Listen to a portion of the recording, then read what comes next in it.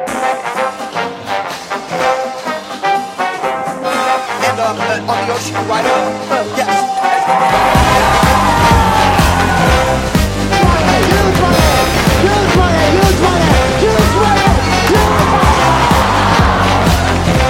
Ladies and gentlemen, it's your turn to come on down.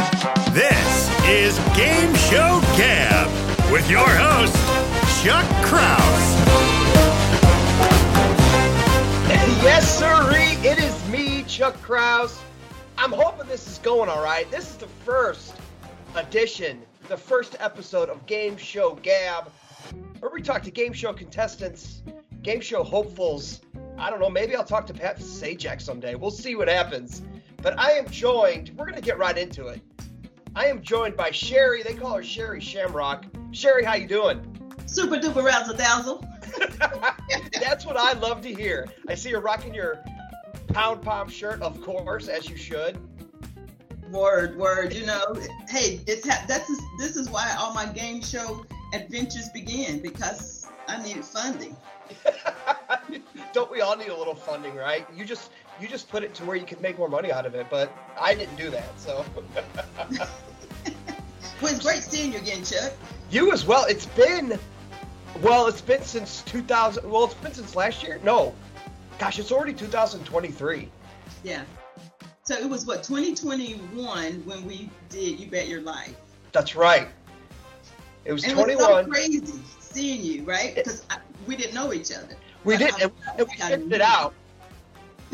You know, you were like, you kind of look familiar, and then we all it was like we all let out our dirty laundry, because we're like, well, I've been on this show and that show, and everyone's like, oh my God, me too. I've been on that show and this show, and that's how we. Then I was like, we should create a group, because I was on $100,000 Pyramid Show, and we should create a group so we can communicate. And he went, oh, I was on $100,000 Pyramid. I was like, no. And then we realized, right? Dude, here, and we both saw each other's episodes, so that's where it kind of came from.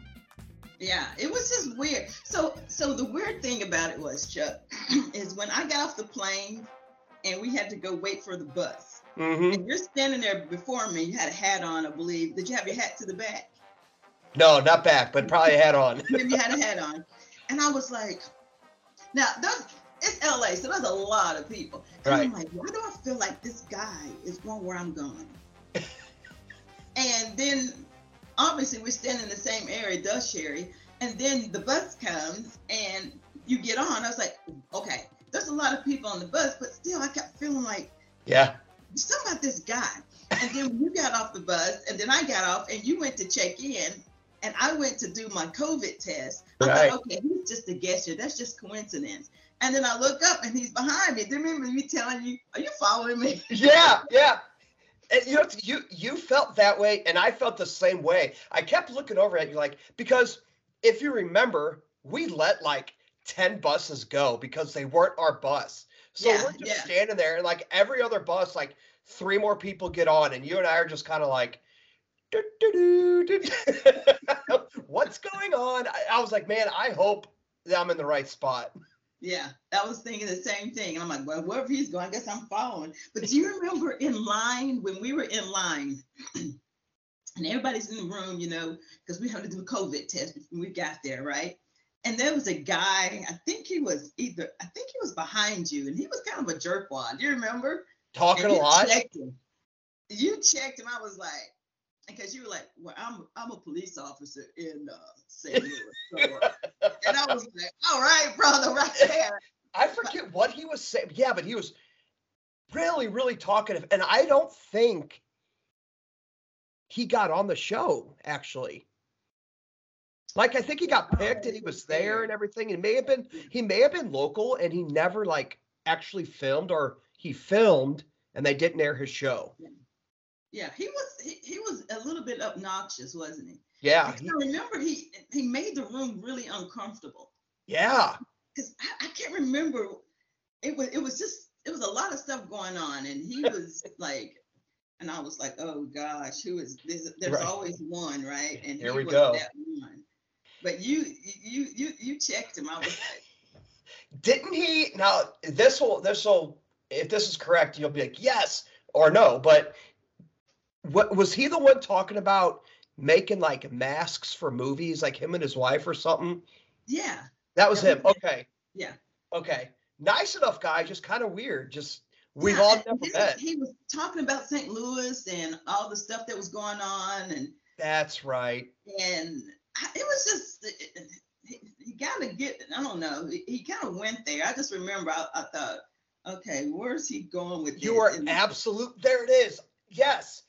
Yes, you are absolutely right. He was going places to where none of us wanted to go because we're there to have a good time and be on a game show. And he wants to start talking like politics and stuff. And I remember thinking, dude, this is not the time or place. and you were like, yeah.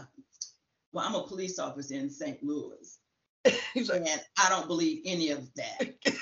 whatever smack he was talking, I was like, all right, he's up in here representing. Yeah, right. That's too funny. Too funny. Yeah, that's absolutely right, man. Okay, we got that out of the way. Let's go back, Sherry. Okay. Let us go back. Where are you joining us from tonight? Austin, Texas. Actually, let me be specific. Okay. I'm from Round Rock, Texas. Actually, it's Round Rock, Texas. It is a suburb of Austin. But most people have never heard of it. It's the home for Dell computers. That's what most people know it for. Is it really? Yeah. As I look, I have an HP and a MacBook Air, so not really supporting the cause right now. It's just a home for it. It don't mean nothing. Right. I've had a Dell computer. Man, remember Dells back in the day? Like when I was like junior high, those were the computers to have. Chuck, when I was in junior high, the computers were what you saw in the 1960s.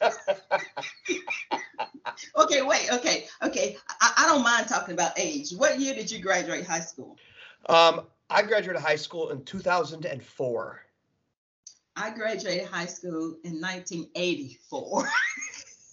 Sure. And that absolutely blows my mind because for you out there listening, you know, we're on the video chat right now. And for those of you that have never met Sherry, you would absolutely never believe it. I thought you were maybe like 30, you know, going over 31 maybe. No, not the case. And which is a complete compliment to you because you do not look your age whatsoever. I remember you told me that when we were downstairs at the hotel after we all filmed, and you were like, "Oh yeah, I'm," you know, whatever you said. I was like, "There is no freaking way that you're like, oh yeah." I'm like, "Well, if I can move like you when I'm your age, then I'm doing something right because I couldn't do that right now." Oh my God! See, we were in separate rooms because you were in group B and I was in group A. Yeah. And I remember, you know, trying to get your jitters out, and I dropped and I started doing push-ups, right, getting my jitters out, and I had a dress on. But most people don't know that. Okay, so but I have cheer bloomers underneath it, so I felt okay, you know. Yeah. Well, and there's a story. I'm glad you said that. A little foreshadowing. There's a story about what you were wearing on the show and stuff that I want to get to. Kind of a funny story that you told me that we'll get there in a minute. We'll get down the timeline. But so tell me where your whole. So we mentioned Pom Poms. Let's start there. Okay. I want to know from step one.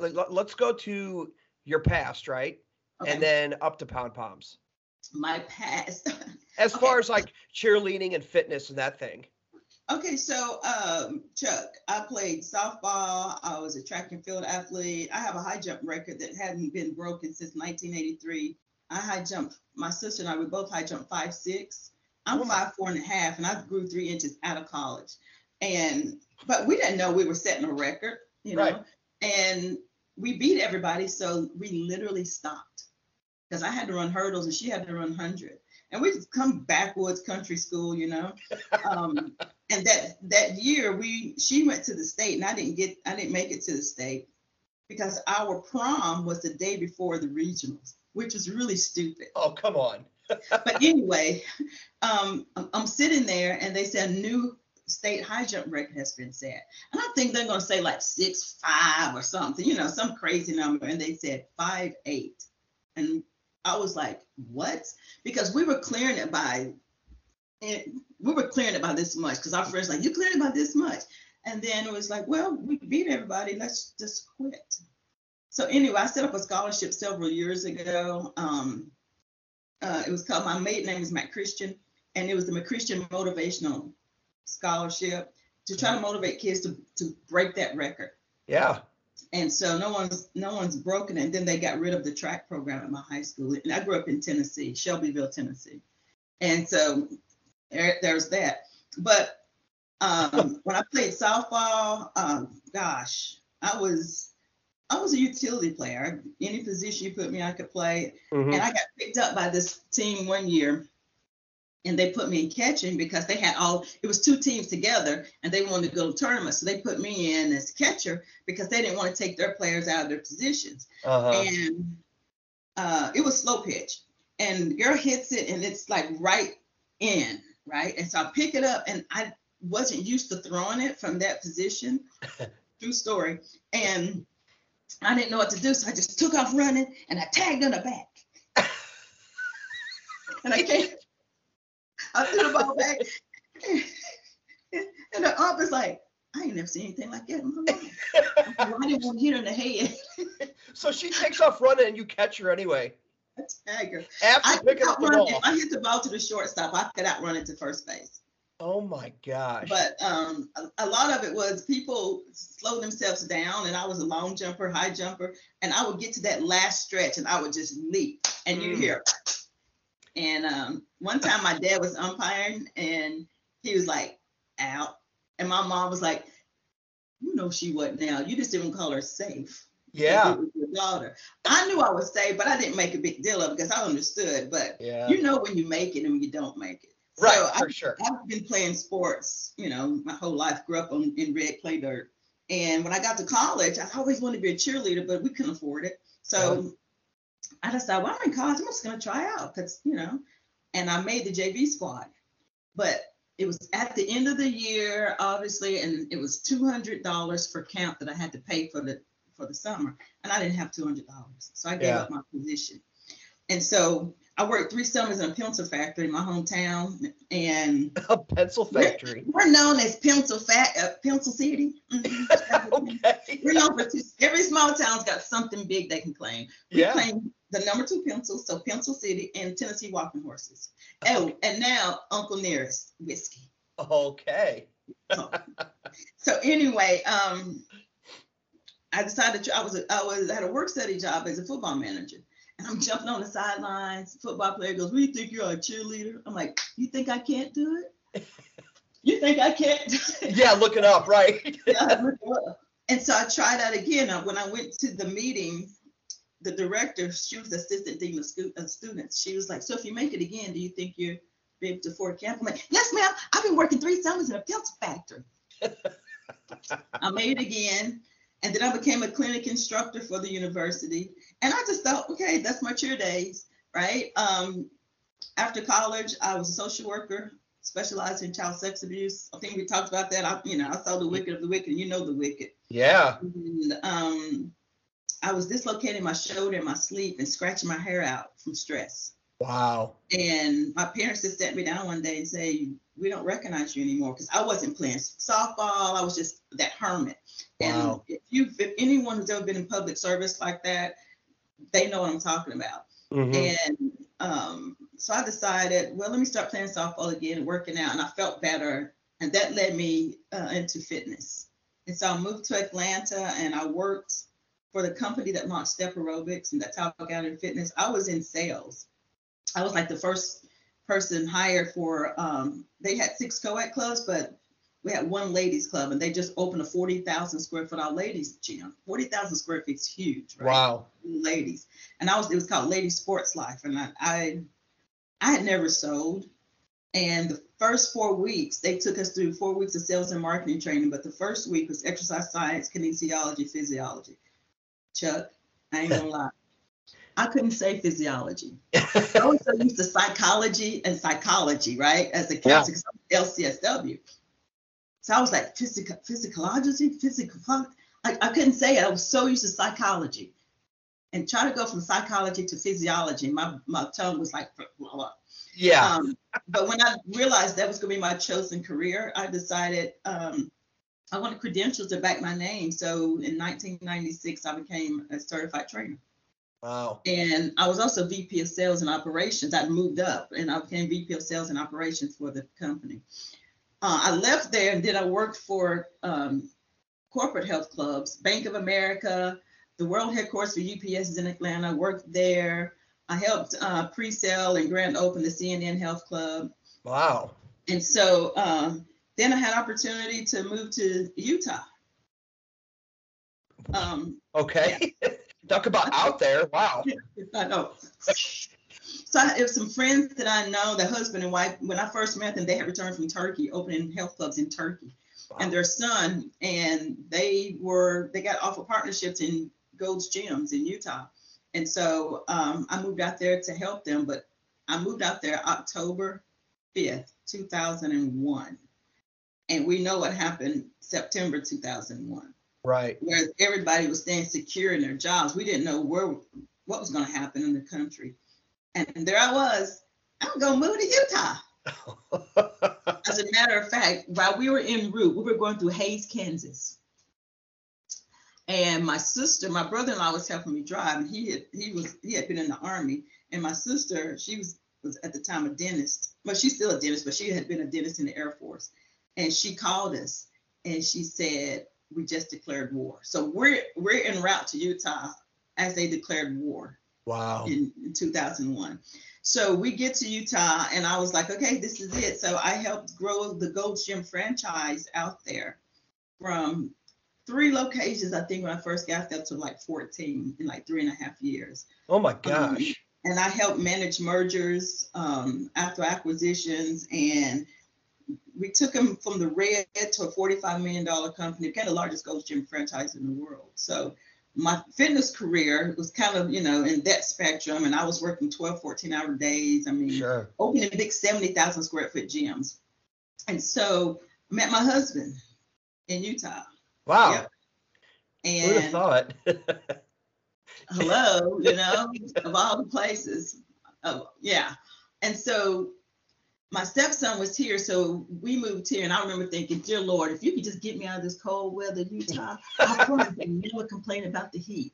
And I'll tell you something, Chuck, it's been 107 here in Texas, and I've never complained. There you go. Okay. Like, yeah. Give me the warmth, that cold. Yeah. I should have invested in fleece back then.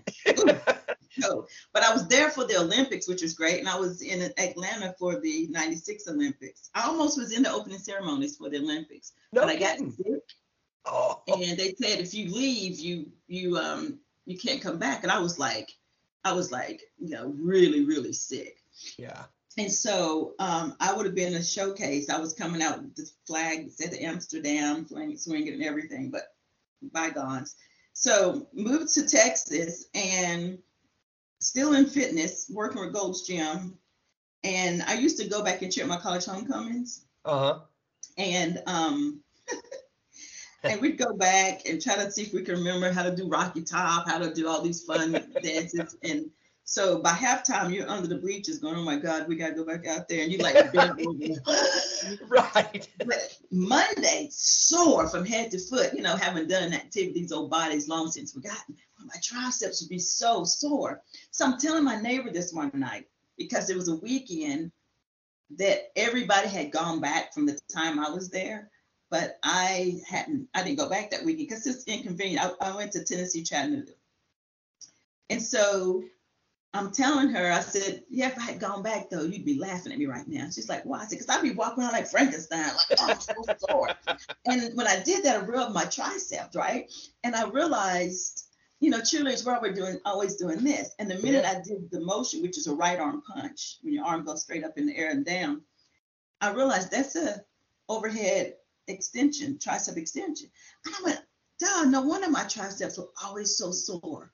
That's doing tryouts and camps, constantly doing this, right? Yeah, yeah. And so then I thought, well, what other movements are identical, to cheerleading? And so I did the motion for touchdown. I realized that's a close grip overhead press, right? Uh-huh. And I was like, ultimate bicep curls. And I realized that's a dance move. And I dropped down into a lunge. I was like, cheer motions are weight training movements. I never thought about that. I should create a new dance fitness class. I call it cheer camp. It's a cheer camp that makes you do those dance routines over and over and over again, just like if I were teaching them a weight training class, just doing the movements over and over again. I said, I'd call the company Fit to Cheer. And then I was like, but what's a cheer dance class? But what could really make you feel like a cheerleader? And I literally saw a cheerleader shaking a pom-pom and someone doing a dumbbell press. I mean, a bicep curl. And that became my logo. And I thought I should invent a weighted cheerleading pom-pom. And I'll call them pom-poms, pom-poms. I said, I don't know, I'll figure it out. And I'm looking at my neighbor. She's like, Jay, that's a great idea. Jaw to the floor. Yeah. And that became the foundation of Fit to Cheer and pom-poms. Wow. And what year was that? Do you remember? 2007, like October 12th, 2007. What's funny is, Chuck, you never know, right? I was leaving the job I was in. I just knew where I wanted to be. And I was interviewing for this company called Life Science Communications. And they did high definition video conferencing, international video conferencing, because Viacom had covered the US market. So they were going international. This is 2007, right? Right. So they thought, well, we can't capitalize this market, so we can go international. And I was interviewing for director of sales position. And I pretty much had it. And so they said, well, we got to do a couple things and then we'll be able to, make your offer. I said, okay. And that was like on a Thursday. The weekend was my college homecoming weekend. That Monday's when I come up with the idea of pom-poms. They called me like that Wednesday and made the offer. And I said, you know what? Had you made the offer last week, I would have taken it. I said, but I've come with this really good idea and I've got to see it through. And I remember saying that, not knowing where it was going to go. But now I know that Life Science Communication was bought out by, like, I can't remember who. I don't want to say Viacom because I don't know if that's who it was, but I can't recall. But they were bought out because look where we are now with high definition video conferencing, and they were like right there at the cusp of it. So how do you think, well, where could I be now, But I never wanted to be an entrepreneur. But really, when I came up with the idea, it was just like, I got to see it through, and here I am. Wow, with your personality and your energy, like, if you were to ask me, I would say you're absolutely like entrepreneurship, 100%. Always wanted to do my own thing because you got so much energy and life in you. You know what I mean? I am a naturally shy person. No one believes it. So shy, Chuck. I mean, like, abnormally shy. Wow. So shy that when I was in college, I took a public speech communications class because I thought something was wrong with me because I was so timid. When I went to my 30-year high school reunion, they voted me most changed. I'm like, most changed? How? They're like, Sherry, you were so timid growing up. But people I meet now, they're like, no way. I'm like, oh, yeah, totally. Right. I mean, yeah. I met you 2 years ago, and yeah, wow, to say you're shy, that reminds me, like, when I did Pyramid, like they take you into that one room and you're like practicing with everybody and hanging out all day. Well, everyone's practicing and playing, like Pictionary and cards and whatever. And I went there was a black couch in the corner and I went there and took a nap. I remember it was freezing in that room. So I was wearing a hoodie and I put the hood over my head and tied it real tight. And I'm laying there and I took a nap, and everyone is like nervous and trying to practice and this and that. And when they actually took us onto the stage, hours later, the music's blaring. I remember they're playing Welcome to the Jungle. And I'm sitting there and I'm playing air drums and I'm singing. And the casting producer came up to me and she goes, "Where did you come from?" And I looked at her. She's like, 20 minutes ago, you were sleeping. And now you're playing air drums and singing and dancing. And I'm like, it's when the lights hit me. I absolutely love it. Well, it's so funny about Pyramid, right? Because I had dreamt two things for sure that happened while we were on the show. And when we were, I don't know how you found out about Pyramid, but I'm going to tell you how I found out about Pyramid. Okay. I was being feisty. I ain't gonna lie, I was being a hot mess. And one of my friends, Richard, we were talking on the phone, and he said, "Oh, have you seen the Olympic men's swimming team? Ooh, they look good." I said, "No, honey, did you not see the Olympic gymnasts? The men, they were performing till you give me fever, just like Chippendales." Hold on, let me go to Twitter, see if I can find it. Because it was on ABC like a few days before, like this is like a Monday. And it was on like that Saturday. So I'm looking on Twitter so I can find it. And all of a sudden I see Michael Strahan, and he's like this. And he's like beside the pyramid, now casting for Pyramid. Like, oh, that was my favorite show growing up. And I completely forgot about Chippendales hashtag Olympic men's gymnast. And I started looking at how to apply. And that's how I heard about it. And so I submitted. And I know one of the questions was, what would you do with the money? And I was like, I'm an entrepreneur. Who needs Shark Tank? I can say I funded my business on Pyramid. Yeah. They called me 2 hours later. 2 hours? Yeah. And this is season 1, so they're probably looking for people. Sure. They called me like 2 hours later and said, "We loved your video. Can you play the game with us right now?" I was like, "Sure, let's go for it." And because it went fast, season 1. So I remember this was like March. And I ended up getting that, obviously. And we filmed April 16th. Okay.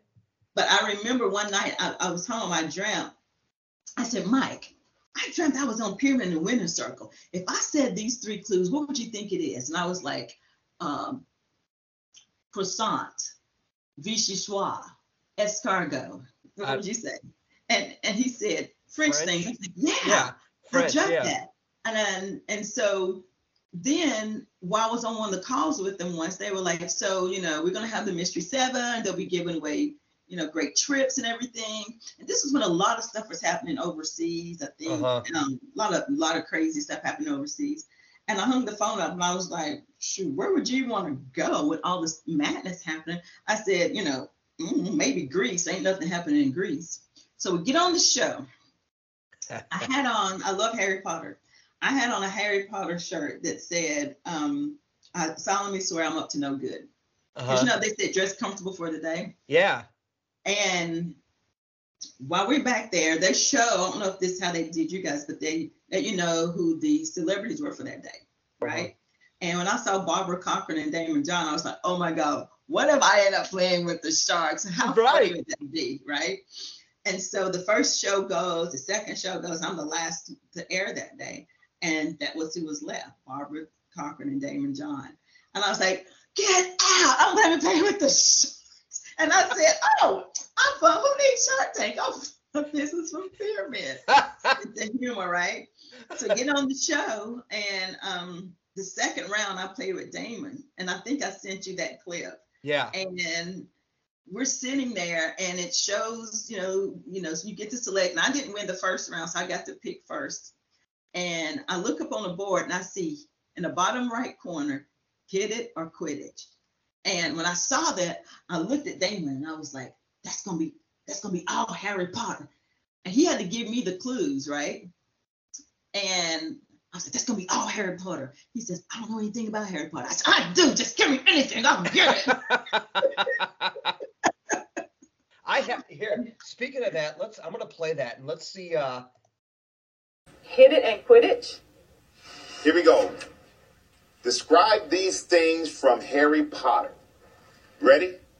Go. You wave it, it's Wand. Barbara flies on it. A It's broom. And ooh. Ow. I like to do tricks. Magic. I'm the head guy with The the big wizard. cap. What's the name? Al Pacino had it on his face. Beard. In an old movie, it was something face. Scarface. I don't know. Pass. Quidditch. Pain. And last one. You can't pass. Some guy there. I don't know. Who's the lead? Dumbledore. Some guy. Who was Harry Potter? Daniel Radcliffe.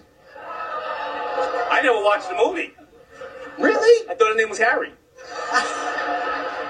As a gift from me to you, I'm buying you the box set. DVD box set. Wow. I should have just said it. Okay, you have 6 out of 7. The cool thing about Pyramid is, right, you can't let the clue throw you off, right? So if it's all Harry Potter and you know nothing about Harry Potter, take Harry Potter out of it and just give a clue to the item that you're looking at, right? Yeah, right. And so, and we breezed through. I mean, we were like boom, boom, boom on all of them, right? And so we get to that one, and he's like, it's a guy.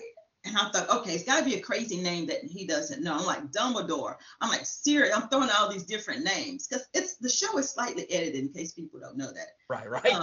Yeah. And so I'm throwing all these different names out, and then it the buzz. And what he could have easily have done was, you know, say this guy went into the lion's den in the Bible, you know, like Daniel, anything with that name. And if he'd have just given me something like that, and I would have connected with Harry Potter and known as Daniel Radcliffe. Right. And the pressure, to think of all of that in less than a second for him, you know what I mean? I mean, we're enthusiasts and wanting to practice all the time, and these celebrities are like, oh, sure, I'll play Pyramid. You know what I mean? So he was good. He was really good. Barbara was fun too. Barbara dropped a few F-bombs, but I loved her. She's funny. She seemed like she was fun. Funny. They were really good playing off of each other too. As a matter of fact, you know how they let you kind of know how to introduce yourself, right? Right. And I forgot how they were going to have me introduce myself. But as we're coming down the hallway right before we get ready to film the show, they turned to me and they said, "Can you say you invented weighted cheerleading pom-poms?" I'm like, is that a trick question? Because that was not what I was supposed to say. Yeah. And they were like, "No, can you say it?" And I'm like, yeah. Yeah, free advertising? Yeah. And so I'm walking down the hallway and she says, "What would you say?" And I was like, my name is Sherry. I'm from Round Rock, Texas. I was a collegiate cheerleader and I created a new dance. I invented weighted cheerleading pom-poms, creating a new dance fitness class. Said something like that. She said, "Say it again, but say weighted pom-poms last." So I'm like literally walking down the hallway, getting my script right. Wow. So we get there and he turns to me and I remember I said, "I invented weighted cheerleading pom-poms." And Damon goes, 20%, 20%. And I said, "I'll take it." But I don't know if you hear it on there, but it's funny. And, they have all these timeouts and stuff like that. Stop here. You shouldn't have looked at him as serious as it can be. And like, you realize that we just agreed on a contract, Damon. Like that was a verbal agreement. Exactly. And Round Rock, that counts as an agreement. So my experience with Pyramid, it was a long process. Yours seems like it was not very long. It wasn't.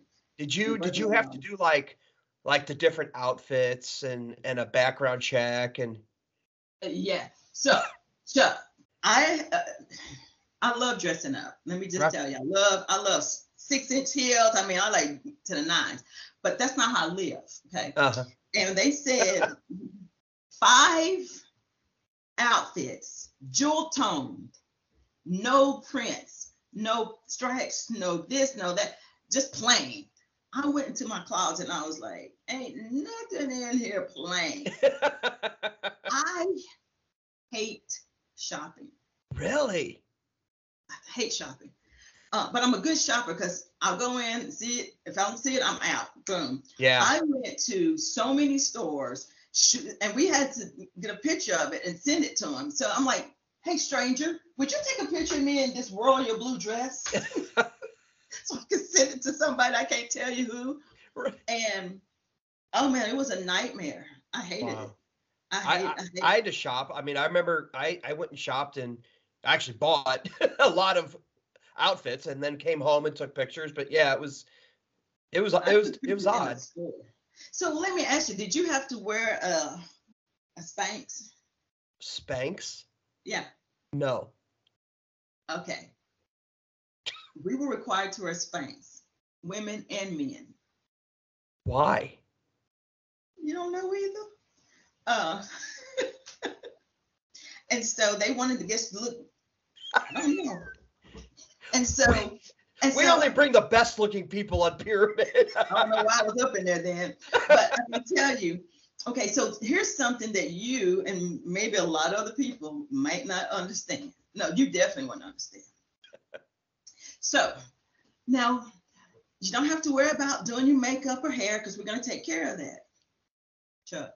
Yeah. First of all, I don't know how to take care of this. You're right. You want me to trust somebody whom I've never met to take care of this hair? And so I had a hairdresser come to my house like the day before, and she did a protective style. So she braided my hair and she put in like hair that looked like my hair. And so I get there, and I don't know if you remember, well, you weren't on season 1, but in season 1, the hairdresser, super nice people, right? Everybody's so great on set. I mean, they're super great. Well, she was from Paris. Oh. I said, this woman from Paris wouldn't know how to do this sister's hair. I'm so glad. She was like, oh, your hair's so lovely. I said, honey, this ain't my hair. She said, well, this isn't my hair. My hair is, and she's like, well, can I see it? She's like digging out. Oh my God. And I was like, there's no way.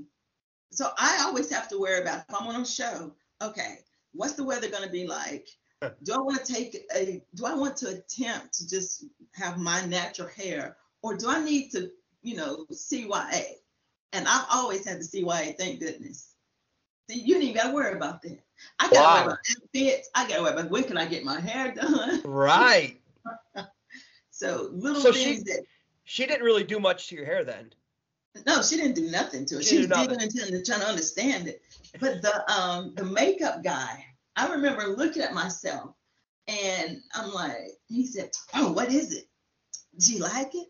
I said, I see my mouth moving, but I don't recognize the face that the mouth's moving through I didn't recognize myself, honey. He beat my face up. My lips were red and glossy. I had gold lame eyeshadow on and lashes, and I was like, it was a bit much for me. I was gonna say, did you like it? Not really. No, it wasn't. I don't wear a lot of makeup to start with, and then once, then he looked at me and goes, "Oh my gosh, I can't believe I forgot this." He said, "Come in here. There's way too much ghost. There's way too much eyeshadow." I said, "Oh, praise you, thank you, Jesus." And then he said, "And I forgot to put your eyelashes on." I was like, "Oh my." Here we go. So you see me, my lips are super glossy. That's the difference I can tell between anytime I film that in New York, right? And the makeup versus LA. LA, the makeup was very minimal. Yeah. And I like that a lot better. But yeah, that I can see that. I remember, doing it for Wheel of Fortune and stuff, and they just touch you up just to make sure you're set ready and you're not going to shine. And New York, man, they really do it up. Yeah, you see them glossy lips. Yeah. So how'd you do on Pyramid? I won $12,000. You won $12,000. Yeah, and I kick myself, obviously. Anybody that's been on the show, I'm okay if I do my best. If I do my best and it's not there, that's just the athlete in me. If I do my best and it's out there, then I'm good, right? A lot of people don't know that you can't see a clock. Could y'all see a clock? Season 2, they gave us the clock. We didn't have a clock. I remember that was a huge item of contention. Yeah. Yeah. And we can't even see the clock when we are in like the competitive part, the first part. There was no clock. So you don't know how far along you are in or anything. And so when we get to the winner's circle, I'll tell you what happened. I'm not telling trade secrets because, I'm just going to say what happened. Right. So I remember watching Dick Clark. We all grew up watching that. But the guy, I can't think of his name, but he played Larry on Three's Company. Okay, yeah. And he was like super good, right? He was super good. And I remember watching the episode and Dick Clark said, "You're so good at this. How is it that you're so good?" And he says, "Well, before I say anything, I try to think of the best first clue." So I really practiced on thinking, what's the best first clue I can give? So we're in the winner's circle. And by the way, you can see us on Hulu because we're now, all the Pyramid episodes are on Hulu. Did you know that? No, I didn't know that. Yeah, that's why. Yeah, so you can see your episode on Hulu. Okay. Yep. Oh. And so I have friends say, were you on Pyramid? I've seen you. I'm on Hulu and I seen you on Pyramid. I was like, what? On Game Show Network, we're now reruns. I saw that. Yeah. That was pretty cool. Yeah, I filmed in 2016 and I filmed April 16, 2016, and it aired like July something 2016. So Okay. they did it quick. Yeah. And so I'm sitting there at Damon and they said, here's your first subject, go, right? And I see it and I'm like, Campbell's chicken noodle. Soup. Yeah. But when I watched it, it just said, I think it said chicken noodle. It didn't do the Campbell's or whatever it did. It left off one of the clues. And I was like, I could have sworn I said Campbell's chicken noodle, right? So get to the next one. And I see it. And I immediately think, okay, there's a lot of stuff going on in the world right now. So if I say one of the words, it can be misconstrued. So then I was like, he's rich, he'll get this. I said, an American Express. He doesn't say anything. What would you say? Credit card. Okay. He doesn't say anything. So I was like, MasterCard, Visa.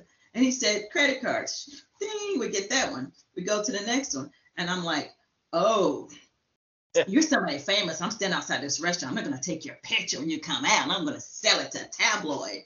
Paparazzi. Bing, get that one. Gets to the next one. And all of a sudden, it turns around. And then I hear boom, just like this boom sound, right? And I get startled. And I look, and the credit card one, they had flipped it back around. And my brain, I'm like, why did that one jump back around? Why did that jump back around? I was like, okay, don't worry about that. Look at this one. And it was things that jump. So subliminally, I had seen it, things that jump. And I was like, why did that one jump back around? So now the word jump is stuck in my head. And I'm like, okay, what do you see? And I had to try to talk myself through it. Okay, what do you see? And I thought, I see a little girl jump rope on the playground in my head for some reason. I was like, a little girl on the playground. And when I said on that's a prepositional phrase. So I got X'd. And oh my gosh. I was like, all right, Christian, get back in this game. It's like I heard my mama. Like, yeah. Get in that game, Christian. Fight. And so I was like, sinuses, pepper. He's like, I was like, a cold. And he finally said things that make you sneeze, right? Yeah. Now, this one's really funny. This right here would tell anybody that's listening how your brain operates when you're in this kind of stress. It flips around. I'm going to tell you what it is. And it was things that deflate. Okay. Now, this is 2016. Kind of know what's going on in sports at that time? Oh, yeah. Tom Brady's balls, right? Right. And so I'm getting ready to say Tom Brady's balls. It's like the little whisper in my head, Tom Brady's balls, Tom Brady's balls. I said, I can't say Tom Brady's balls on national TV. Now, my brain wouldn't say footballs because, everybody was thinking about Tom Brady's balls. That's the whole joke. I said, I can't say it on national TV. And I was like, a balloon, a tire. And I'm like going, and Tom Brady's balls, say it. I'm like, little kids are watching this, I used to social work. I can't say this, right? And then I'm like, a man's ego. And I'm going through all these different things. And it's like, Tom Brady's balls. It kept whispering in my ear. And then finally, when I said a man's ego, and he said things that are inflated, I'm like, the opposite. And I'm like a balloon. And it's like the time is ticking. And finally, because remember they tell you, if you don't get anything, get that top one. Because it's 5 G's, right? And so I'm like, okay, I got to get this. And finally, he says things that deflate. And I'm just like, woo! And so $12,000. And so Michael comes over. He goes, you should have said the Patriots football. So I'm like, you don't know how close I was. Don't you dare. No, Michael. No. Yeah. But my brain, my mouth, I'm so politically correct with children. I just want to say Tom Brady's ball. Did you ever figure out why that other triangle flipped so hard? You know why?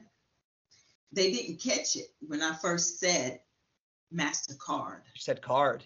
I said card, and it was a form of the word. However, the first word I was going to say was Visa, but I realized at that time in the news, there's like people getting their visas and everything. Oh. So I thought that's not the best first clue. And I'm like, he's rich, he'll get this. And American Express. And I'm sitting there like, he's going to just say it.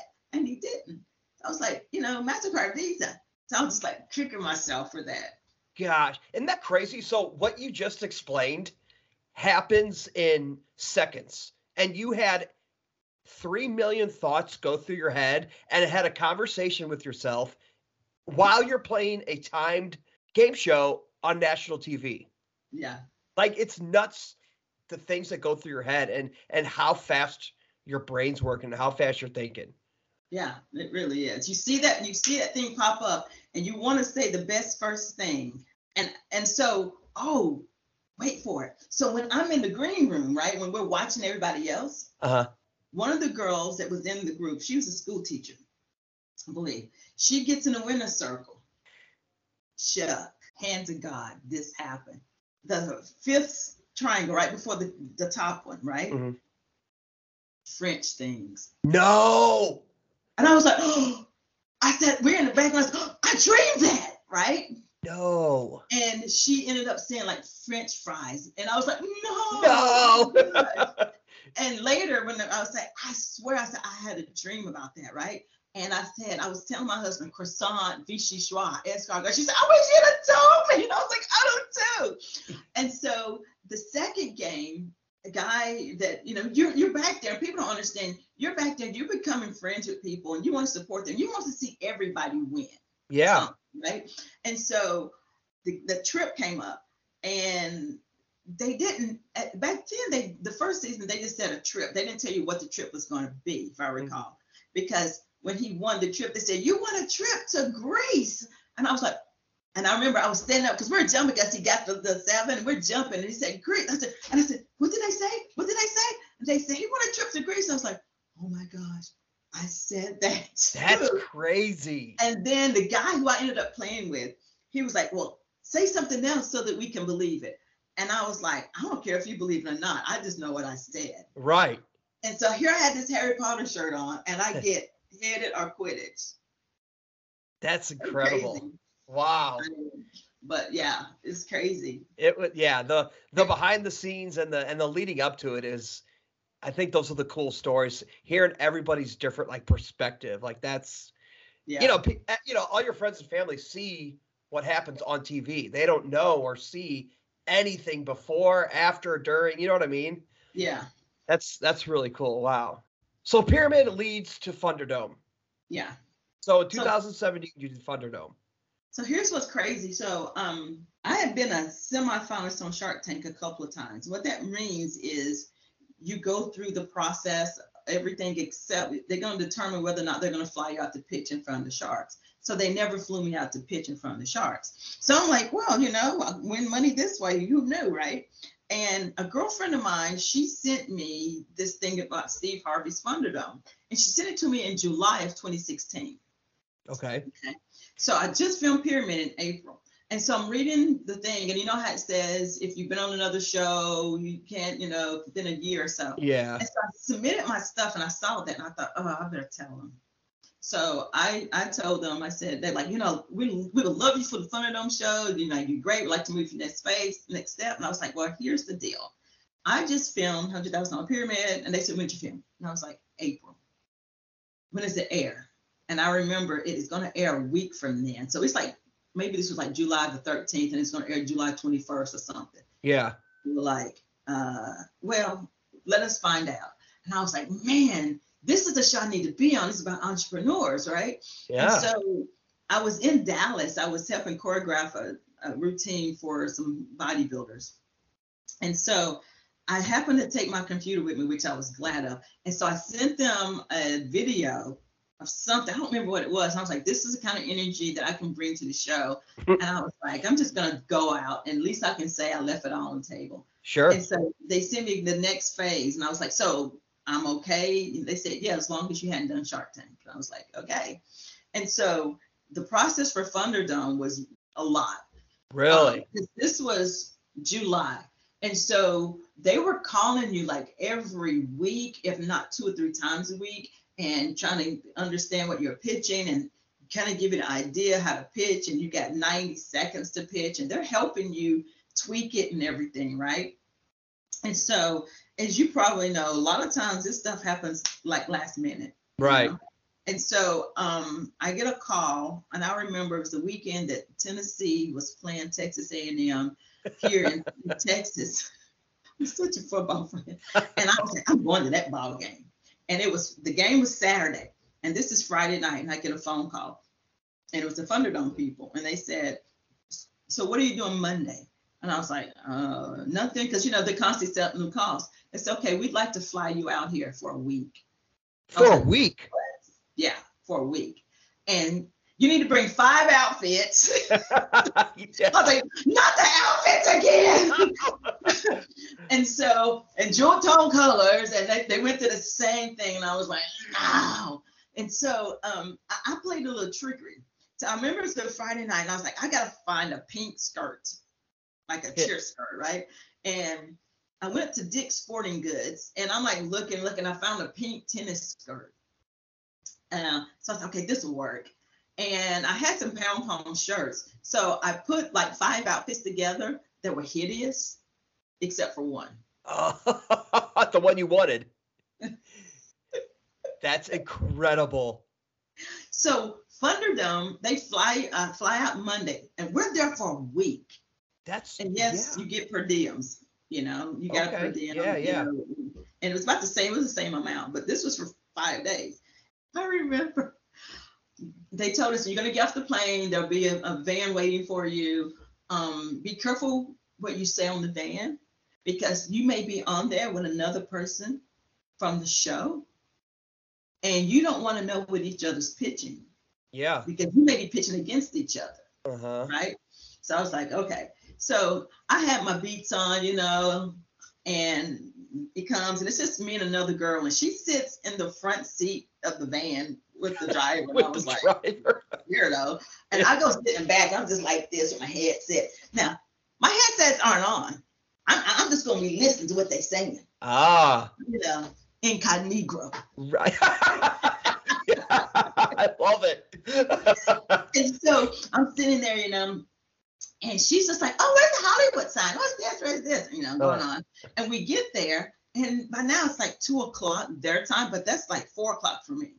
And so I'm starving like Marvin, hungry like Jack. So we get off, and I go up, and I tell them my name and check in the hotel.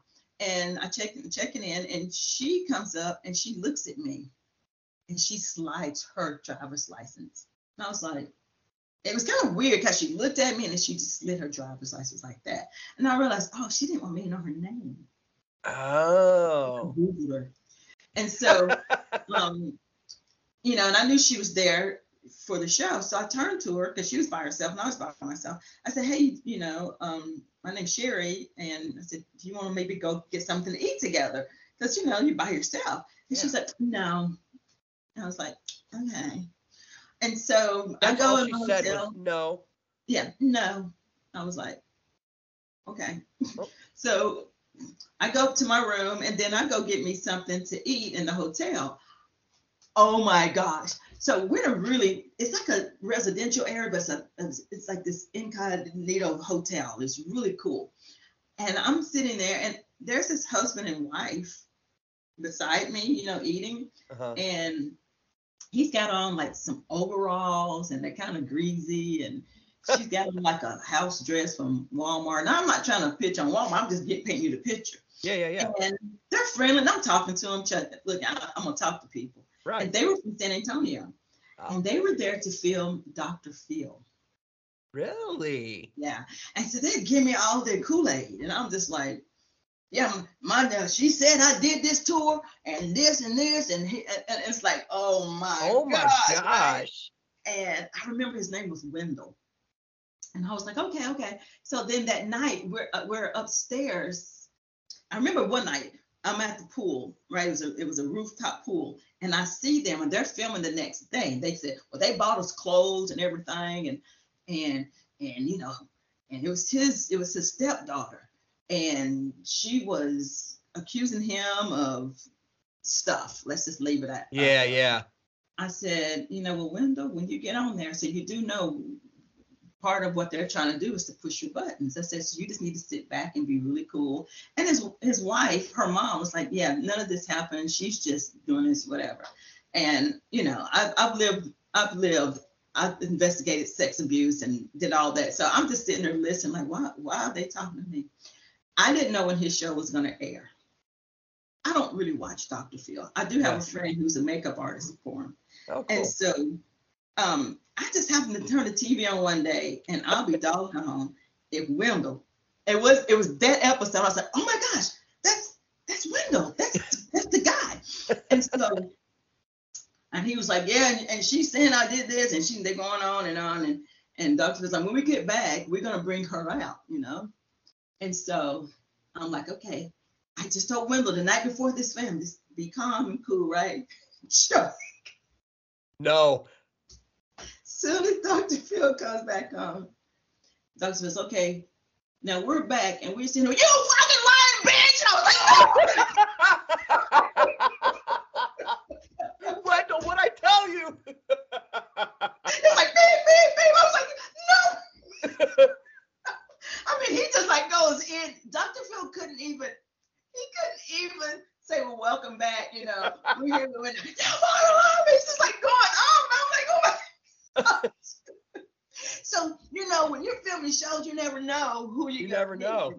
And some ladies met Erykah Badu in the elevator. Some of the other girls on the show. I hook up with this. So they bring us. They're telling me, okay, you need to be down in the lobby by 8:15 or something. So I get down there, you know, like 10 after 8. So I get there and they're like, okay, go ahead and get on the van. And so I get on the van, and it's 2 different vans that take us to the studio, CBS Studios, as a matter of fact. And so while we're there, we have to bring our stuff, right? And we're going to do a mock pitch to the executives. And so we got our stuff, and they check all of our stuff in. And so we're standing in line waiting to get checked in, and we're outside. And they kept saying, what's your name? I kept telling them my name. Like, okay, you come back in. They kept pushing me to the back. I'm like, why they keep pushing me around? So I'm there, I'm talking to everybody in line, right?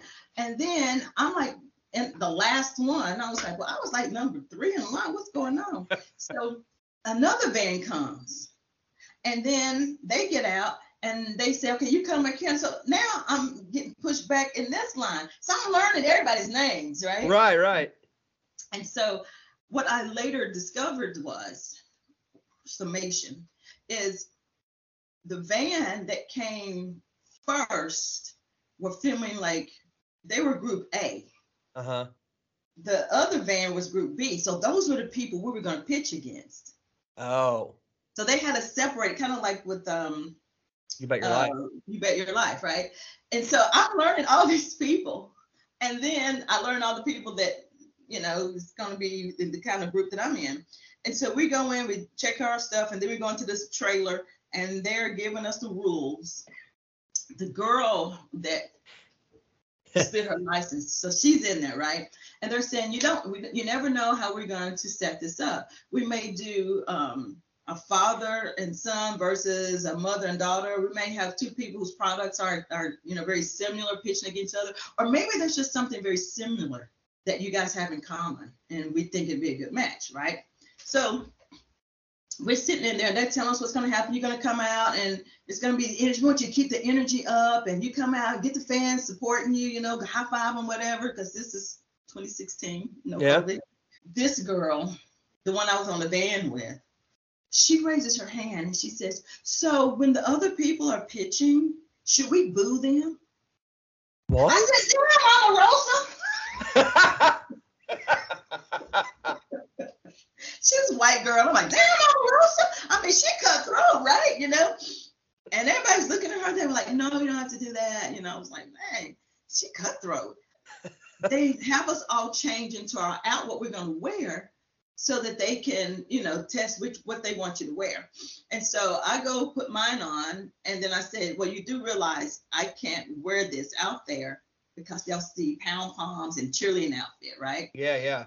And they're like, oh, yeah. Just keep on what you had on. I said, cool. So I'll go back out there. And Omarosa sitting behind me, right? And earlier, I'm sitting there, I'm just reading my little book. And people are talking, you know, it's always those people who know this, you know. And I'm like, you know, practically sleep on the couch, you know. And I'm just sitting there reading my book. And there was a husband and wife in front of us, and they were talking about this new math to make kids do, you know, the devil's math, whatever that math is. Everybody's freaking out. So I'm sitting here listening, and Omarosa's talking, and she's talking about this math, and I was like, well, isn't it just like adding like 44 to 62? You just, you know, round down to 60 and then round down to 40, and that's 60 plus 40, and then you add 6. And they all go, are you a school teacher? I said, no. And they said, are you something else? I was like, no. And I put my head down, right? And so then she's talking about, Omarosa's talking about her son. She's on the phone with her son, and she's worried because he's throwing up and they can't figure out what's going on. So I turned, I was like, how old is your son? And she's like, I said, is your son a teenager? She's like, yeah. Does he play video games? She's like, yeah. Late at night? Yeah. Does he drink sodas? Yeah.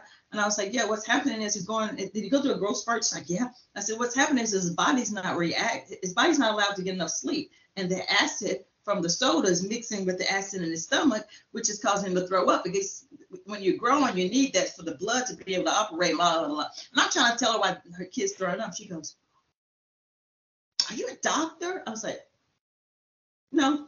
I tuck my head down, right? It's like, they're trying to figure me out. Yeah, well, yeah, they are. You should have said yes. As a matter of fact, I am. Just to throw them way off. I even play some on TV. And so I got my hair up in a bun, you know, and glasses, and I'm totally nerded out. When I came back with the same outfit on, she says, is that your outfit? Because everybody else had changed, you know? Yeah. She said, is that your outfit? And I was like, well, if what one wears is defined as an outfit and I am wearing this, then I suppose this is my outfit. She said, I knew it. I said, what did you know? She said, because I had on like a Sharknado t-shirt and like a little sweater hoodie that was V-neck and some workout tights. Well, I don't know what she knew. She never answered you? No, you knew what? I said, because, you know, if I had this on before and I came back and said, and what did you know? She said, oh, yeah. Omarosa. So I'm standing outside waiting for the van, right? And there's this big guy. He's standing there. And I see my producer talking to the guy. And I'm looking over there, and I hear them talk about Last Chance U. Last Chance U. Love the show, yeah. Yeah, love it, right? I just watched it. This is October, and I just watched it in August. And they're talking about Last Chance U. And I see my producer talking to this guy, and I was like, you've never seen Last Chance U? And he was like, no. I said, do you like football? He said, yeah, I play football for LSU. And I was like, oh, okay. And he introduced his name. I said, my name's Kirsten. I said, oh, my name's Sherry. And I said, you play for LSU? I said, let me see if I can figure out the position. I'm like, defensive end. He said, yeah, defense. How did you guess that? I said, I was a collegiate football trainer. He goes, oh, okay. And I went, oh, my God, they're going to match me with him. Yeah. Football player versus cheerleader. I'm like, I better keep my mouth shut, right? And so he and I and two ladies that they rode the van back with me, we all ended up hanging out the whole week together. Wow. Right? Yeah. And this whole time I'm like, they're going to put me with Kirsten. I know they are. Because it's perfect. Now, I'm totally nerded out the whole time. Glasses, the whole works, right? And we're going to the beach. We're going out to eat, all four of us just hanging out, you know. And sure enough, that night before, they tell you when you're going to film. And, you know, so everybody said, well, we're filming tomorrow at this time. Like, and the ladies they were from Florida who were filming, they had to film at like 7:30 in the morning. I'm like, oh, mine's not until like 4, you know. Yeah. And they're like, we got to get up early to sleep in. Like, yep. So I slept in, got up, went to the gym, worked out, had breakfast, just, you know, prepared my mind for it. Sure. And because when you had to do the mock pitch, they kind of tell you, can you do this? Can you change it up? Do this. And so you're changing it on the dime. Yeah. And I get down there, and Kirsten is getting on the van too. And so we get on the same van, and we sitting in the back together, listening to our music. And I was like, I'm going to be pitching against him. Meanwhile, the girls from the show earlier, they were our friends. They called me. They said, listen, when you go in, they're going to show you where to stand. It's going to be a group of you. Whoever's in that other group is the person you're going to be pitching against. Okay. Group, right?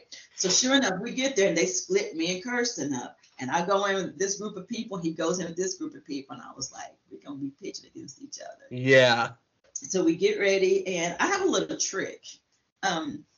when you get, you know how you get cotton mouth? Uh-huh. You're super nervous, obviously. But I learned a long time ago, because when I tried out for cheerleading, just from different stuff, because remember, I was naturally shy. I learned from Gay Sparrow, God rest her soul. When I ran track one day, she was like, "Hey, Shamrock, you want a starburst?" I'm like, "Sure." So I popped in my mouth, and I thought, I'm going to do my mile warm-up. So I'm going to do 3 laps, and on that last lap, I'm going to chew this, and see if I can just keep it in my mouth until that last lap. Well, I did that, and I recall that I didn't have sticky spit. It was like, oh, my saliva stayed intact. So I realized that's the perfect thing to keep cottonmouth away. So when I tried out for cheerleading, I would bite into a starburst, keep my mouth, and it would, well, you can hear me, because you get that, your teeth, your mouth sticks to your teeth. So I always took some with me. So I had some, and I realized if I get pink, it'll blend in with the tongue, because I've had like green up in my gut. And so I always go and I find a starburst, and I looked at, that's a lemonade one, I think. They showed us a sample of the show to prepare. And then you go do makeup, and while I'm doing my makeup, they have to escort you everywhere. So I'm in the hallway waiting, and there was a lady sitting there, and older, and she's like, "Yeah, I'm waiting for my daughter. She's in her makeup." Then I said, "Okay." And I'm just chatting with this lady. She said, "Yeah, my birthday's soon." I said, "When's your birthday?" I think she said October 20th, because mine's the 22nd. And we're like, "Oh, we're gonna live." And then her daughter comes out, and she said, "This is my daughter." I was like, oh my gosh, in my head. Oh my gosh, it's Laura Hernandez. Oh, wow. Yeah, Olympian, right? Yeah. And she was on Dancing with the Stars. And they were filming Dancing with the Stars at the same time. And so I ended up getting on the elevator with her. And I said, "Can I take a picture?" Like, yeah, so we take a picture. But I couldn't post it. Right. Until after my show aired. And so there's a picture on my Instagram, me and Laura Hernandez. And her mom's like, "What exactly are you here doing?" I'm like, "Can I tell them?" And we're like, "You're going to see a show with Steve Harvey," and, trying to tell them, give them a clue without telling them. Yeah. And so right backstage, you're standing there, right? And they're like, "Okay, my producer," I realized my producer was his producer, because they matched us together. It made sense. So there were 2 of us. So one's with me, and guess one's with him. And he was like, "Okay, don't forget, talk slow." I'm like, "Yeah," because if you can't tell yet, I talk really fast. Yeah. I talk fast because I'm super shy and I want to get the words out. That's how that happened. Okay. And so, so when I was in school, they would say, "Sherry, answer this," and I talk really fast and get it over with. So now it's a benefit. And so he says, "Okay, and don't forget to get the audience involved." I'm like, "Yeah." He was just like, he's biting his nails. I said, "Are you nervous?" He goes, "Yeah." "Are you?" And I was like, "Nope, I'm good." I just knew if I could remember the first 2 things I wanted to say, I was good. Because I never write a pitch down. Never write it down. I will keep it up here so that I don't have to, so I can always remember it instead of trying to rely on a piece of paper and then get lost because I can't remember it. I don't have the paper in front of me. Yeah. So this lady comes out and she's like, "Now listen, you're going to hear me say, 'Go, Sherry, go, Sherry, go.' And when you hear me say that, I want you to come running out with all your energy." Chuck, I was like, "Can you say Shamrock?" Because if you say, "Go, Shamrock, go, Shamrock, go," a whole nother person's going to come out. "Okay, go, Shamrock, go." And I go out, and it's just like, ah! Coming into the Thunderdome right now, 2 inventors asking for $10,000 to ramp up their new business. You got an ex-cheerleader whose pom-poms will leave you breathless. Is up against an ex-football player who wants everybody to get rich. Well, entering the Thunderdome for $10,000 is Sherry with her pom-poms versus Kirsten with his grits clothing.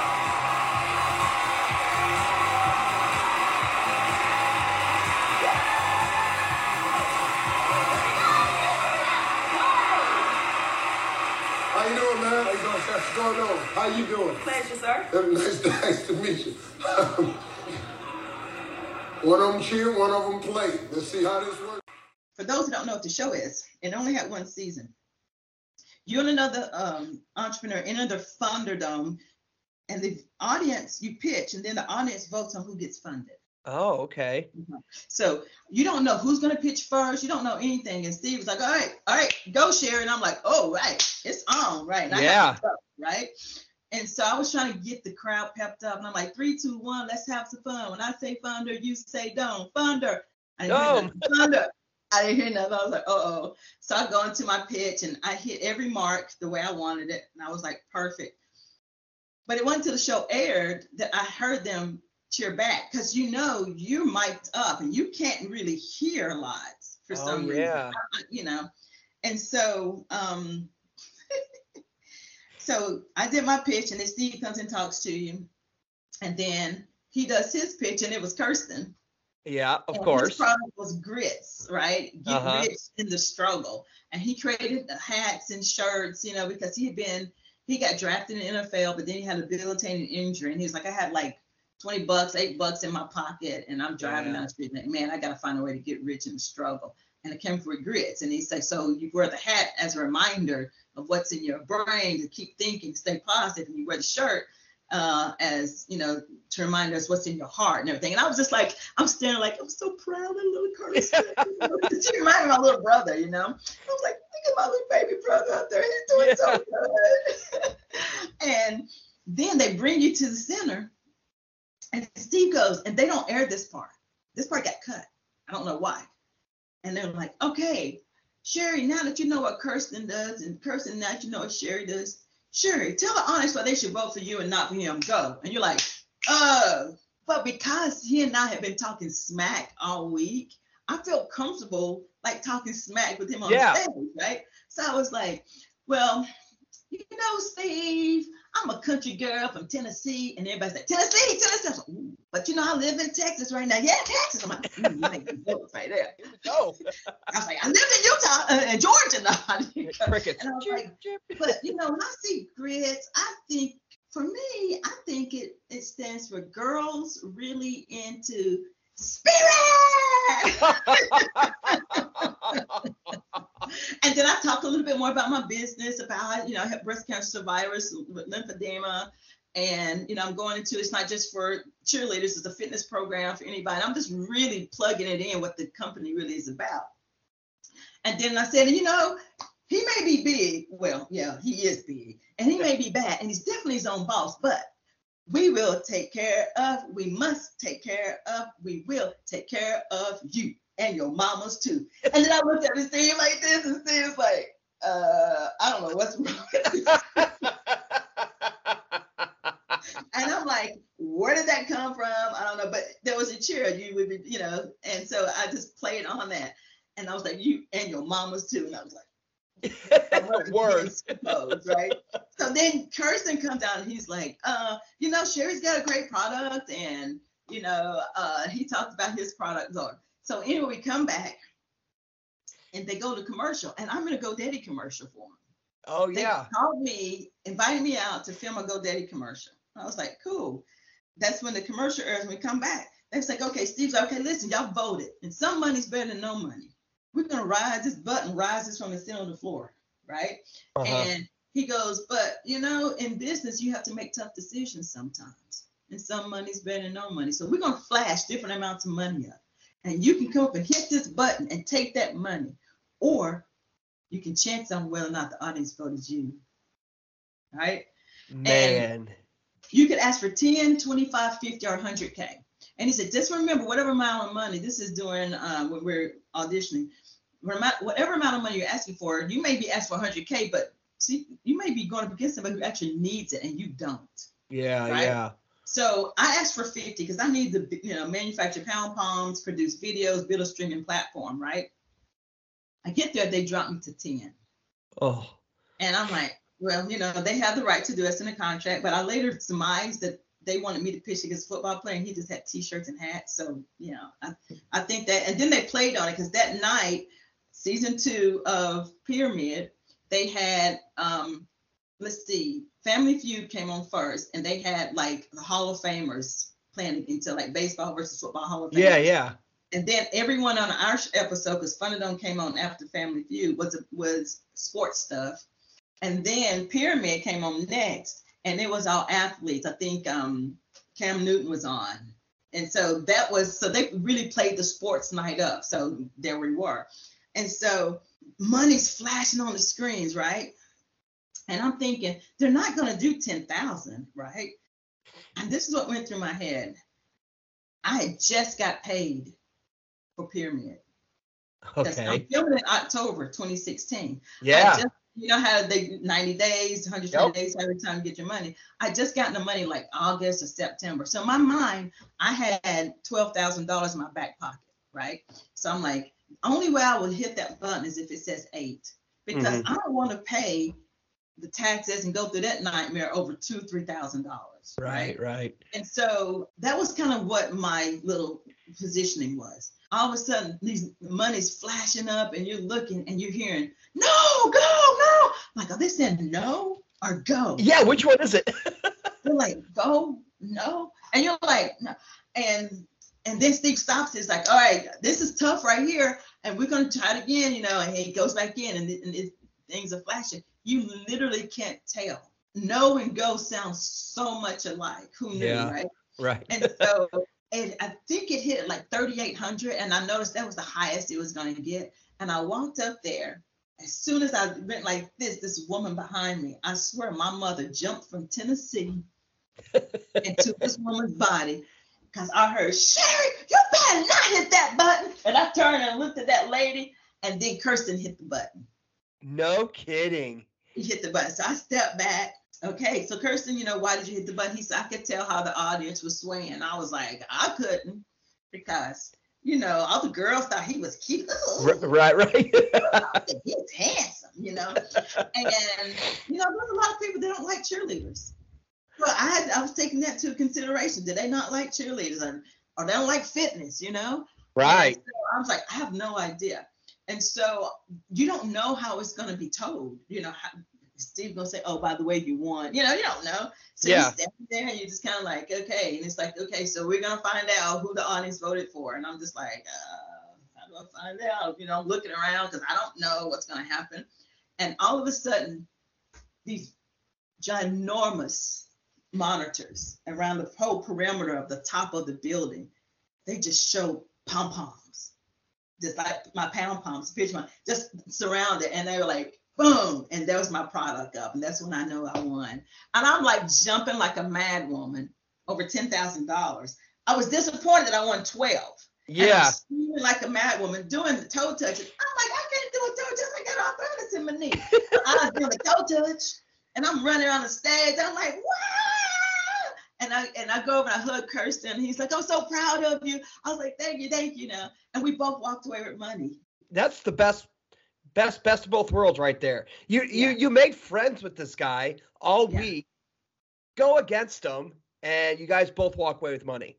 Yeah, it was great. And so now we didn't have to do this on Pyramid, but then so they take you and they do like a little post interview. Anybody want to thank? And you're thanking Steve, you're thanking your parents, you're thanking, you know, your husband, and everybody, and then some.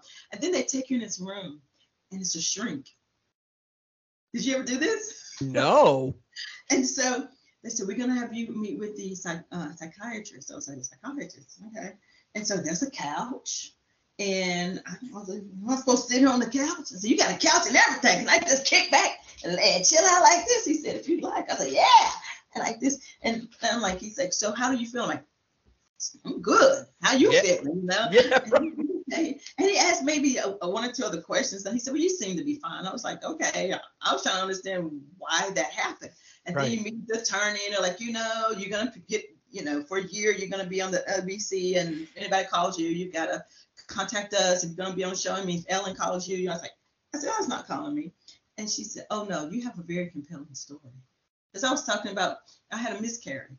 And in the middle of me launching the pom-poms, that happened. And I had to stop. I had to have 3 surgeries in 4 months. And then I slipped a disc in my back and couldn't walk. So that was part of the journey that I'd been on, you know? Wow. And I remember looking in the mirror and I didn't recognize myself. And I said, "Women, y'all know what I mean. You look in the mirror, you don't recognize yourself." And I said, "I remember my mom telling me, you have a woman's body now, you know?" I had to ask myself, did I believe all the stuff I've been preaching? I talked about the miscarriage, which I don't talk about often, but I figured if I talk about it, and he said, so how's the journey? You know, how is it? You know, how long you been working on this? And I was like, you know, Steve, we all have ups and downs, and that was one of those moments for me. I'm 2 days from launching it at a fitness show in California, and I went in for an ultrasound, and I had fibroids, so they wanted to check them. So I'm looking at my baby on a big 40-inch monitor, and as they're checking him, his heartbeat stops right in the middle of the ultrasound. Oh my gosh. And so the fibroid was in the uterus with the baby, and they fought over the blood, and the fibroid won. Oh my gosh. So I'm talking about that in when the show, and then I'm talking about, you know, breast cancer survivors, because that's part of what I do to help save off lymphedema. And they're like, no, Ellen's gonna call you. When my show aired, they cut all that out. Did they really? And I understand that they cut stuff, right? I just didn't like how they cut it, because it made me sound vain, because they cut it like, and it looks like I say, oh yeah, I was a collegiate cheerleader. Then I looked in the mirror and I didn't recognize myself, and that had nothing to do with it. That doesn't make any sense. No. And I thought, wow, that sounded very vain, you know? And so I hated that. I hated that, because the true reason for why I was saying that was because, you know, I had this miscarriage, and I had 3 surgeries in 4 months, and then slipped a disc on my back, couldn't walk, and I had to rehabilitate myself. And that's why I was like, ladies, you know what I mean? You look in the mirror, you don't recognize yourself. And it was like, yeah, I was a collegiate cheerleader. And then one day I looked in the mirror and I didn't recognize myself. Wow. With no with no backstory to that or anything. Like like I said before, it just doesn't make any sense. No. And so that's one of the things that people aren't aware of. There's a lot of editing. And when even on Shark Tank, because I know about how the editing goes now, and I watch the show, and you see a person and they have like a stunned face, that might not be based on what was happening. Right. It could just be at a break and they're just sitting there with you know, resting bitch face or whatever. Yeah. Because I know there are times when they pan to Steve and he's laughing at something I said, but then they showed it again. It was the same clip of him laughing. Yeah. You know, so I was like, there's a lot of editing that goes on. So, and so, you know, you're seeing the gist of the show and of everything, but just like with Pyramid, when that one flipped around, it's not on the show. Wow. You know, you watch it and it just shows me missing it. And that it's funny, because that was like a pivotal moment in your round, because that threw you off, and they don't show that whatsoever, you know? So yeah, editing is a huge thing. I mean, like you were just saying, like I look at like, especially game shows, just because we know it, look at them differently, because I know how the editing goes and how, you know, they can make you say something you didn't really say. Yeah. You bet your life, right? Yeah. We had a moment where they stopped filming, right? And it was on our second question, the question that we ended up missing. Okay. Right. And so it was what sport that was invented, you know, something in Massachusetts, right?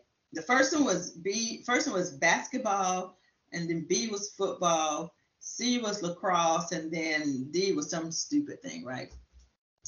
And so we're sitting there talking it out, you know, like, okay, so whatever we were saying in that moment.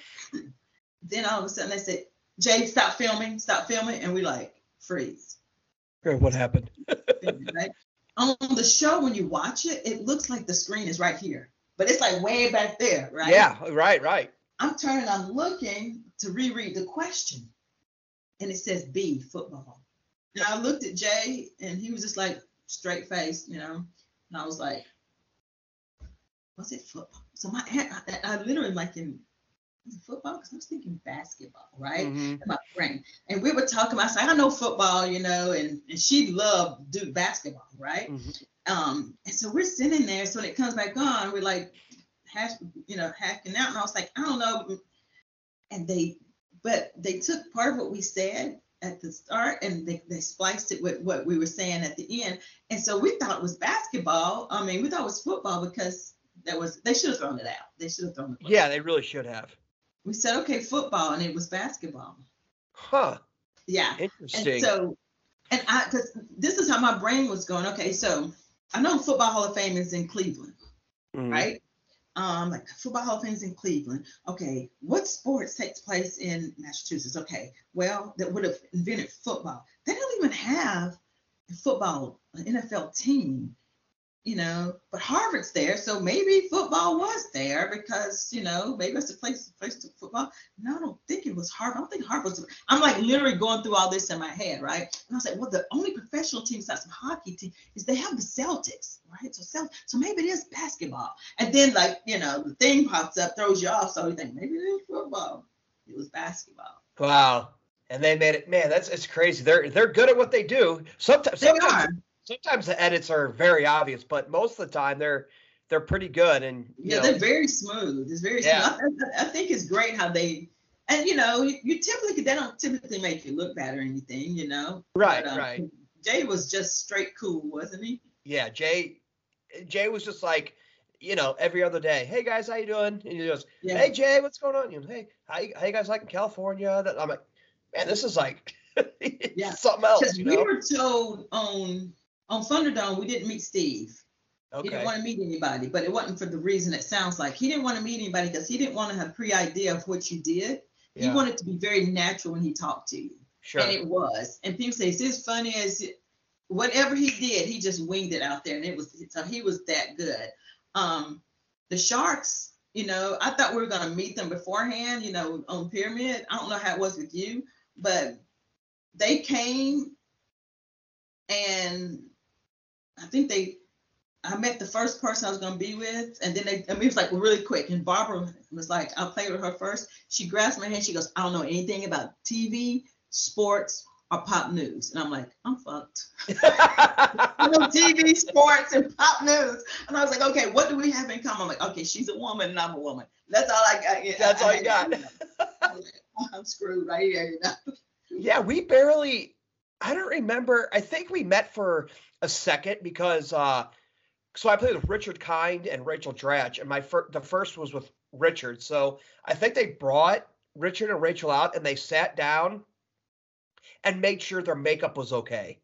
Because I know in one of my pictures, with the one with me and Richard posing, sitting next to one another, there's a water bottle sitting there with a straw in it, so that he didn't mess up his makeup.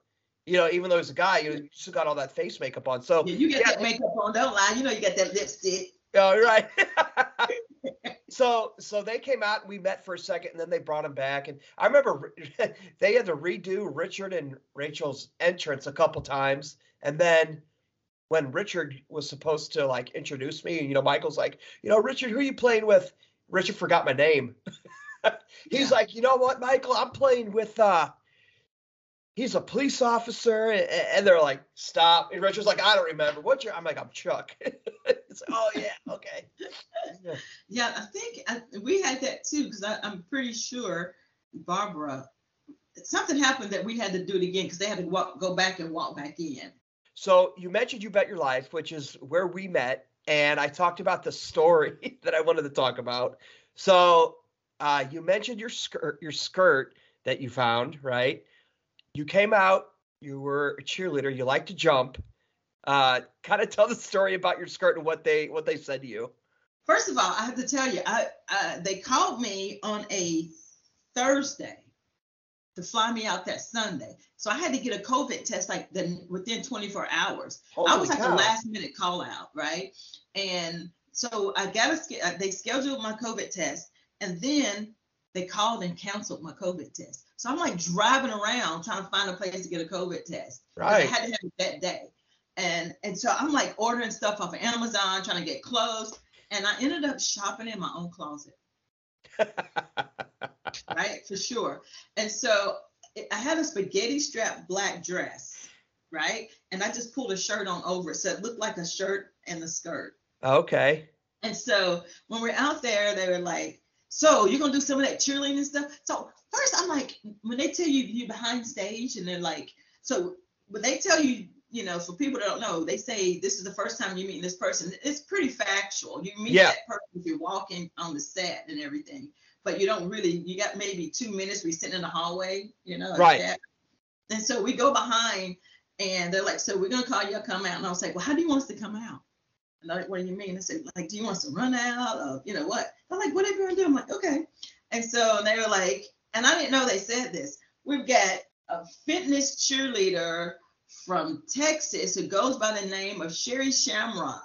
I didn't know that, and I didn't hear it until I watched it. And I'm coming out like, woo! I'm like running out. You were running, yeah. And he's like, wow, then that's some energy. And I was like, well, what he's talking about? How's everybody else coming out? And then when I watched the show, like everybody's like walking out, like. Okay, Kev, now who have you paired us up with for this round? From Texas, a fitness cheerleader nicknamed Sherry Shamrock, and from San Francisco, Pamela, wow, who runs marathons on a whim. Wow, that is the most energetic entrance I've ever seen. Can we do that again? Nice job, ladies. No, you got it. Wow, wow, well, enthusiastic. Hi, you guys, how are you? Thanks for playing. Now, you're a fitness cheerleading coach, is that what it is? No, I'm a fitness cheerleader, Jay. Oh, okay. A fitness cheerleader. So how does that work? So I was a collegiate cheerleader. Actually, I was a collegiate football trainer who became a cheerleader. Right. And I used to go back and cheer at my homecomings. Right. But on Monday, the old Mary just ain't what she used to be. Yeah. I was walking around sore, but I realized that's the actual workout because cheerleaders, when they do this motion, right, it's actually a tricep extension, and a touchdown is an overhead press. So I created a fun dance workout, and I invented weighted cheerleading pom-poms to target, tighten, and tone a woman's troubling for a T-zone. Tummy twist, thighs, and tries. Whoa. Works for me. You have a patent on that? Yes. Yeah. For years, I had to say patent pin and pound palms, patent pin and pound palms, patent pin and pound palms. Now I can say patented pound palms, patented pound palms. Oh. Can you say it? No, I can't, but I love to see the cable version. Yeah. All right, and you too. All right, time for It was almost like you had to do the wide angle on the camera because you were so far ahead of your partner. She's just walking behind you. You're running. I thought that, it's like winning the double showcase on The Price is Right. Come on down, Yeah. Like, all right, coming out, They said, if y'all win, give us some of that cheerleading stuff. And I was like, okay, whatever. Yeah. And as soon as we won, I turn and I go up on the stage and I do a high kick. And so I was like, wait, I try to do it to the side, not in the front, because I'm like, when everybody see my life savings. And, but even though I had like the little bloomers on still, but people wouldn't know that, Right. And so when I went backstage, I was like, did you see my life savings? Like the makeup, the wardrobe guy. He goes, no, it's perfect. That was perfect. Did you see my But life then I realized how when I threw the kick, I realized, oh shoot, where's the camera? So I didn't even throw it all the way up. I just threw like half, like a quarter, like 3/4 up. And I was like, oh shoot, because bloomers ride up. Sure. And you're doing it, and you're doing that kick so quick that people will be like, oh my God, did we just see what we thought? When really they didn't. You got bloomers on, but it's so fast, they don't know. People are like, It was a lot of fun. They've all been a lot of fun. Netflix Black Leads was fun. So everything I've done is to help fund my business. So I'm an entrepreneur who has funded her businesses from game show winnings. Okay. From now. So, because Chuck, now that you've been cast for something, you get all this casting stuff. And you pretty much have been vetted. So you see a lot of stuff like Shazam. I got invited for Shazam. I was like, I don't know music. Yeah. Press Your Luck, when it first came out, it was like, boom. Lingo. I wish I'd have called you like, Chuck, let's do Lingo together. Right. I totally should have. I was trying to find somebody to do it with me because it's just Wordle for people that don't know. It's an old 80s game and like that. And RuPaul's the host. And I was like, we totally should have done it, Chuck. Oh, yeah. Especially with RuPaul. RuPaul's hilarious. Yeah. So I just saw the episode, one of the first episodes last week before. So Netflix Black Lead, they were just, I didn't know what it was. They just send this email and they said, hey, have you watched any of these shows? If you have, can you send us a video, what you thought about them? And I'd seen like 4 or 5 of them. So I just did a soliloquy on each of the ones I did. And I was like changing real fast into different ones. And they called us like, we couldn't wait to meet you. And really? Because I did a demo with, so I did a little snippet from Bird Box. And then as I'm doing it, I'm just changing how my clothes are fitting. Right. And then I did one, it was Bird Box and Little Fires, Okay, yeah. And then Handmaid's Tale. Okay. And It was one more, and Beyonce's Homecoming, and I had on UGG boots, and I shoved pom-poms in them, and I was like, and my husband's upstairs in the bed, and I'm like, I can't let him see me doing this madness, right? He's so quiet, and I'm out in the garage filming these I'll send you the video, it's hilarious. Yeah. And so then they called me, and they said, we want you to talk about Bird Box. Okay. So, I got paid like $800 to talk about a movie. Did you really? It was fun. I'm like, so let's see. I've been on Netflix, ABC, Fox, did the GoDaddy commercial. Everywhere. Hulu, Game Show Network. Man, yeah. You could count that one now. What's next for you, Sherry? Well, I just won a $10,000 grant for my business with Alibaba. Mm-hmm. No the kidding. International company. Yeah. I got an opportunity that I can pitch to the 2024 Olympics, which is in Paris. And if I can create something that can engage the fans, who knows? Wow. Yeah. Talk about hard work paying off and good things happening to good people. Like that's on the horizon for you. And that's all you can do is look forward to that. Yeah. And gosh, everything's so digital now because I have ideas on taking the weighted pom-poms. Mm-hmm. And having some really fun digitally with it in the metaverse. Who knows where to go? But the workout's fun as it is because you stream it anyway. So if someone orders the pom-poms, they'll get an email and it says, congratulations, you just made varsity. But just as with any cheerleader, before you receive your equipment, you must first go to cheer camp. Click on the logo, girl, and it takes you straight to the workout because you get that included with your pom-poms. Wow. And you can learn the workout. And when your pom-poms come, you can do it with your pom-poms, and it's not easy. People think, oh, these are light until they start. My cousin was like, girl, I'm tired. And I'm just 9 minutes in. I said, you're holding the pom-poms, aren't you? That's the warm-up. She said, I don't know if I can do all this. But that's why you do it before you get your pom-poms. And I've had people order pom-poms in turquoise, purple, and silver. I always like to see what colors people come up with. Yeah. It's so fun. So it's completely customizable. They can order whatever colors. Yeah. How cool is that? And I'm stoked about what you just told me about the Olympics. I mean, that could be absolutely huge for you, as you know, but that is such a cool opportunity. Yeah, I hope it pans out. You just never know. There's always stuff that doesn't pan out. Like I did entrepreneur elevator pitch, right? Mm-hmm. And you had to go in a mock elevator, and you've got 60 seconds to pitch your business to these investors, and they're watching you in the elevator, right? Okay. And you're pitching them, and they have to decide if they want to send you back down or open the doors, right? So you don't know. I will tell you this, Chuck, it's the best pitch I ever did, best I've ever done. Drop the mic, best I've ever done. And they sent me back down. Wow. And they said there were going to be 2 women and 2 men, okay? So it could be very balanced because some men have no idea about women products and women stuff. Yeah. Well, 3 men and 1 woman. The girl before me, she was from Austin as well, and she pitched, and I could hear them, but she couldn't hear them. I could barely hear them because we're in the same studio. It's just one looks like an elevator, one's like a studio, office, whatever. I was counting. I was watching my watch, and in less than 2 minutes, they sent her back down. So now I did my pitch, and I'm in there, and I'm watching. Look at my watch. 2 minutes go by, 3 minutes, 5 minutes, 6 minutes, 8 minutes. I'm like, what is going on? 11 minutes went by, and I'm like, so the producer is like, okay, this is what we're gonna do. We're either gonna say you're going in, I want to see all that energy, just jump out, give me all that energy you have, or we're gonna send you back down, and you just say whatever, what do you think, Okay, so okay, you ready? He's like, yes, give me a big smile. I'm like, you're going down. And I went, wah, wah, wah, wah. What a response. Total game show response, right? Right. And that's what just came to me. I was like, wah, wah, wah, wah. Oh, I love that. And so they pull me out of the elevator and they stick a camera in your face. So what do you think?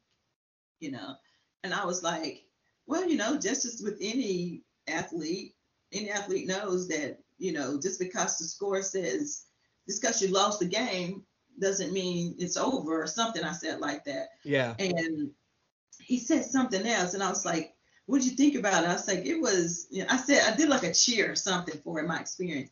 And then he said, how can you stay so positive? It's like they want to see you weak, right? Yeah. Oh, yeah. He said, how can you stay so positive?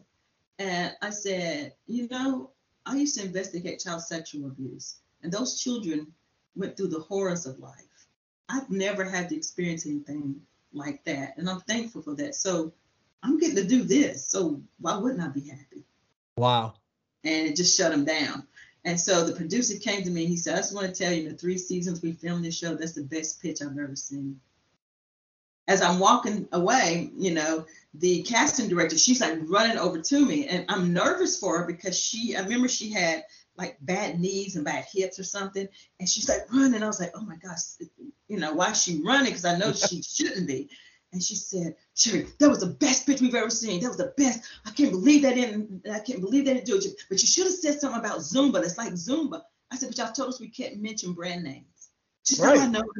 But, she said, I cannot believe it. She was like livid, right? And so when the show aired, I got to see what they said. And it was 2 against 2. One guy and the woman wanted me to come in. Uh-huh. And the guy goes, one of the guys is like, she mentioned trademarks and patents. Like, she has a real business here. So I'd like to see her come in and hear a little bit more about it. And the other guy's like, that's no business. She just wants to be a spokesperson on TV.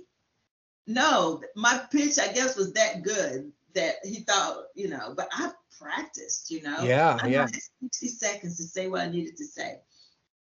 And so, and the girl was like, yeah, I'd like to see. And then the main guy was like, yeah, so how much do you think it would cost to get a business like this going? And do you have that kind of money? She said, well, no. But he said, so come on and join the dark side. Come and join the dark side. Let's send her back down. And she was like, okay. Wow. Yeah, wouldn't you love to have a conversation with those 4 people? Yeah. Yeah. So it was so interesting, You could have invited me in just to see. Right. I'm sitting there 11 minutes waiting. Which probably felt like a lifetime. Well, I'm sitting there, and if you watch the shows, the camera's on you, and you're still live. You're on a live mic, right? And I know this because I've seen people turn and say, I can't believe you said that. You just messed it up, I've seen people do that. And so I was like, oh, my gosh. So I'm like, open that door. Open that door. I'm just like doing cheers the whole time, I'm just like, making up stuff while I'm in there. And after a while, I'm like, okay, this is getting a little bit long, Yeah. And I'm grabbing the dumbbells and I'm holding up pound palms. I even made a special set of pound palms, red and yellow for go and no, had them shaking and everything. And yeah, I was pleasantly surprised when they said, because I was in there for so long. So I was like, right. Wow, what happened? But I was like, I walked away and I felt good because it was the best pitch I did. I didn't make a fool of myself. I did everything the way I wanted to. So, then I went to the beach and went to the Wizarding World of Harry Potter. In LA. You celebrated either way. It didn't matter. I did. Me and Harry P. Yeah. Well, all those people telling you like, hey, that was the best pitch. They didn't have to say that to you, but they let you know, like, this was the best pitch. I can't believe they didn't pick you. Like, that just feels good in itself. Yeah, there's nothing like validation. Yep.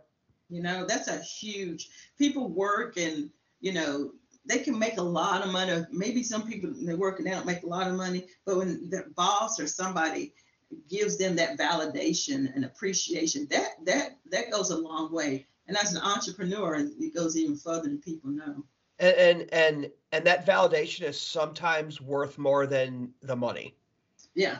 It really is. I saw it in police work and stuff. You go out there and change the world and do this and that and hear nothing. It's like, why do I even do this? But you got to remember why you're doing it and the reasons for, behind A, B, and C. It's crazy. The validation is really an important thing. Oh yeah. When I social worked, that's a rough job. I made $15,000 a year. Wow. Yeah. My mileage checks were sometimes more than my paychecks. Yeah, I believe it, man.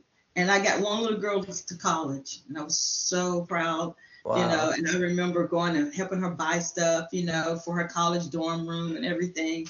And, you know, those little things that, and, you know, there were moments where when I left, I worried about the kids I left behind, and I've connected with them on Facebook. Good. And some of them reached out to me. One girl, she was, when I first met her, her daughter was 2. And then when I left, her daughter was like 3. Because when I got the case went away from me or something, I can't remember, but she was like 3 years old. She's like 23, and she finds me on Facebook. And she says, I don't remember you, but my mom talks about you all the time. Wow. And I want, if you ever come back to Shelby, because it happened to be in my hometown, you know, I would like to meet you as an adult. And she's saying, you know, my mom said, if not for you, then she wouldn't have been able to raise me and stuff. And I'm just like reading this message, and I'm just like in tears. I'm reading this message in Facebook. Yeah. I was like, wow. Because, yeah, I remember her, you know, little Sasha. I remember her, you know, and I remember telling her mom, I was like, you know, just if you just listen to me, we can get your child back, you know. Yeah. And so when I went home, I called her, and they came out to my parents' house, and the mom, her name's Bonnie, and I was like, Bonnie, how old are you? And she told me how old she was. She was only like 3. She was only like, my brother's 4 years younger than me. And she was like 4 years younger than me. I think she was my brother's age.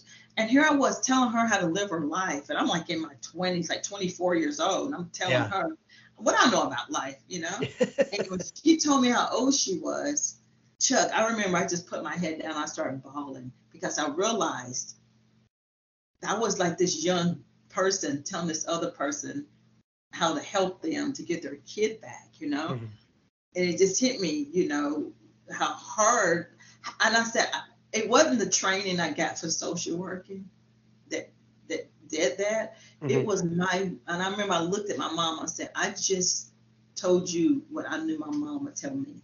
Mm-hmm. And that's all I had, you know.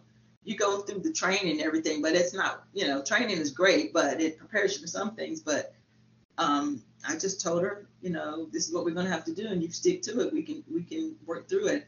And now Bonnie's a hairdresser, and her daughter is like, you know, they're succeeding in life. Good. So, like you said, that validation, that $15,000 a year that don't validate you. Yeah, there's none there, yeah. Yeah. But it just took a few years, and you got that validation plus some years down the line. Yeah, because I was probably, I'm 56 now. I'm 56. So I think I was in my late 40s when she and I when we connected. So 20-something years later, and wow. Yeah. Yeah. That's incredible. So with everything you've done, the game shows, the Pound Poms, that story you just told me, a lot of reason behind me wanting to do this podcast is taking things that I've done and turning it into like a positive and showing people like, yeah, I've done all, you know, these game shows and this and that, but I'm just some normal dude from St. Louis, Missouri in the Midwest, you know? So like what I want to do is show people you can do it too. You can do whatever you want, because people always ask me, man, how do you get on these game shows? How do you? And I say, oh, I try. And they look at me like I have 3 heads. I'm like, just try, audition, try it, do it, you know? So with everything you've done, what life lessons can you share with people? You know, you hear the stories. What would you tell your younger self and all that stuff, you know? And people come up with these profound things, you know. And I remember I was a social worker, and I was going to audition for the Atlanta Hawks dancers. Okay. And I auditioned, and I saw the politics in that. I was kind of, you know, there's politics in anything that you see. We all learned the same routine, and they said, don't go out and they said, you know, stay in the stands and don't practice on the side. Well, a few people started practicing on the side. I'm one of those people. I'm very obedient, and they didn't stop them. I'm like, well, they said not to. And then more people and more people and more people. And I was in the next to the last group. So by the time they got to our group, and it's like 100+ girls, right? Yeah. The group before me, they decided to change the music. They changed the music. And it was 2 different rhythms, but it was the same dance. And so it threw everybody. And I thought that was a little suspect. And there was a girl, it was a big sister. I ain't gonna lie, she was a big sister. But that girl could dance. Do you hear me? She was the best one out there, and she didn't make it. Wow. And a girl that was auditioning with me, she came in the door behind me, and somebody, oh, are you so-and-so? Yeah, she's got an arm in a sling. Oh, can you come on over here? You know, had an arm in a sling and everything. And she was in my group, and she made it. And she didn't even dance or nothing? You know, and so you see the politics. I saw it when I was in college, you know, and seeing it there. And so, but I can't worry about the politics. Mm-hmm. Okay. And I promised myself years ago that I want to live a life that I can say, I don't want to live a life rather of, I wonder what would have happened if only I had a, yeah. Right. Right. And so I don't want to live with the regret of not. And so when something comes up, I don't want to be like, man, I wish I'd have done that.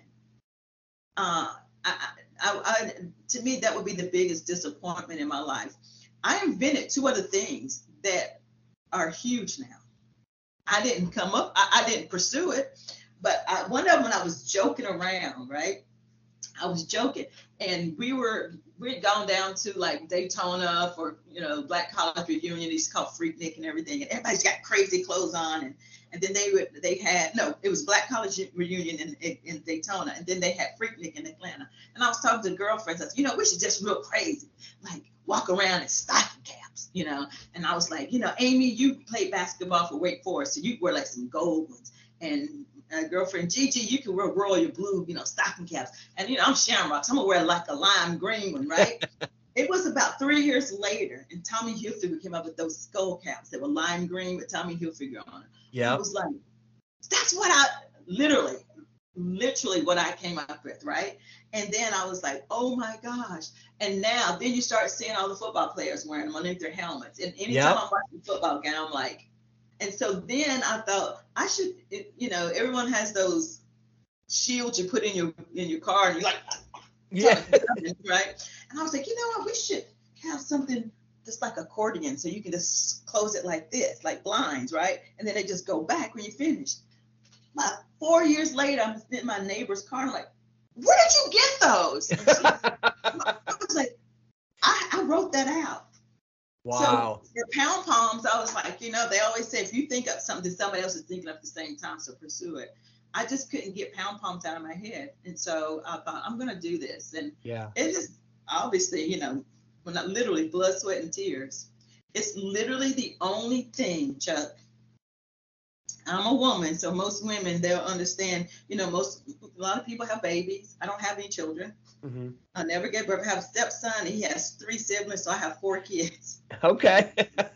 And so when I came up with pound palms, it's literally the only thing I conceived within myself that I can hold in my hand. So that's my baby. Yeah. And after the miscarriage, I remember I couldn't even walk down the hallway because that's where we were going to have the baby rooms. So I would go to the garage and I'd work on pound palms. And the garage became my nursery. Wow. Wow. So, you know, when people say, you know, how important is your product, it's the only thing I've given birth to. So, wow. You know, whatever I can do. And there'll be times, that I'm giving up. I don't sell 100 pound palms a month. If I sell 100 in a year, that's good, you know. Sure. Most people don't even know I exist, you know. But, and there'll be a time like the roller coaster's here, then all of a sudden it peaks. Yeah. And that's the entrepreneurial journey, you know. You don't know when there's good times. And I'm like, oh, is this stupid? Should I give up, you know? And then something will happen. It's like, okay, we'll see where it goes. Strong. That's deep. I mean, when you're talking about the garage was your nursery, that pound palms is your baby. I mean, that is, you know, you took probably one of the most horrible events in your life and turned it into, like you said, your baby, your most positive thing. Yeah. You know, one of my taglines, you know, it's more than just standing on the sidelines. And I say, cheerleading is like life. It is. It's more than just standing on the sidelines. You gotta engage. You can't just stand back. And people look at cheerleaders and just see that, but it's so much more that they're doing out there. Now that it's going to be in 2028, it'll be Olympic sport. It just got quantified to be. Did it really? Yeah, just a couple of. It's just very recent, not maybe a week or so ago. It seems like. So. Wow. You got the tumbling, the stunning, and then some. So who knows? And I always say my company's called Fit to Cheer, and it's not about looking fit to be like a cheerleader. It's being, mentally fit to cheer yourself on when sometimes it's nobody but you. Right. And I've been there, So who knows? We don't know where it goes, but. Don't live a life of asking yourself, I wonder what would happen if only I would have, don't live right. with that. You can't do it. You can't do it. You got to do what you got to do. And you are absolutely doing it. So tell us Sherry, where can folks find you? Where can they pick up some pound palms? All the above. You say it so well, Chuck. Because when you see it, it's kind of hard. Like I hear people say pounds.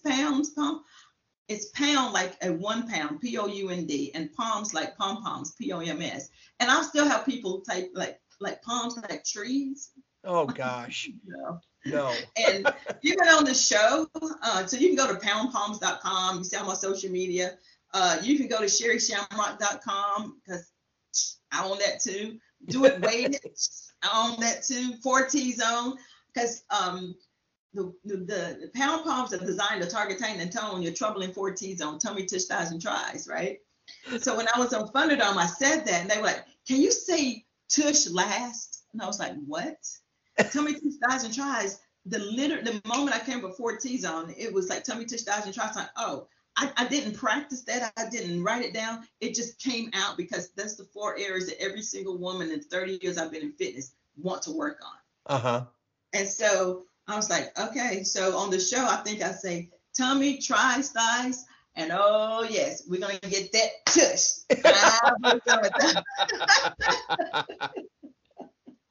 And so yeah, you can find me on social media, TikTok. Everything's pound palms, I really don't do Twitter a lot, but I own Fit to Cheer, the number 2, Fit to Cheer, okay. And I own pound palms on Twitter. But I don't really do a lot on Twitter. I'm the same. I'm not a big Twitter guy. I do the Instagram. I still on Facebook. Apparently that's going out, but I'm old now, so that's right in the money for me. Yeah.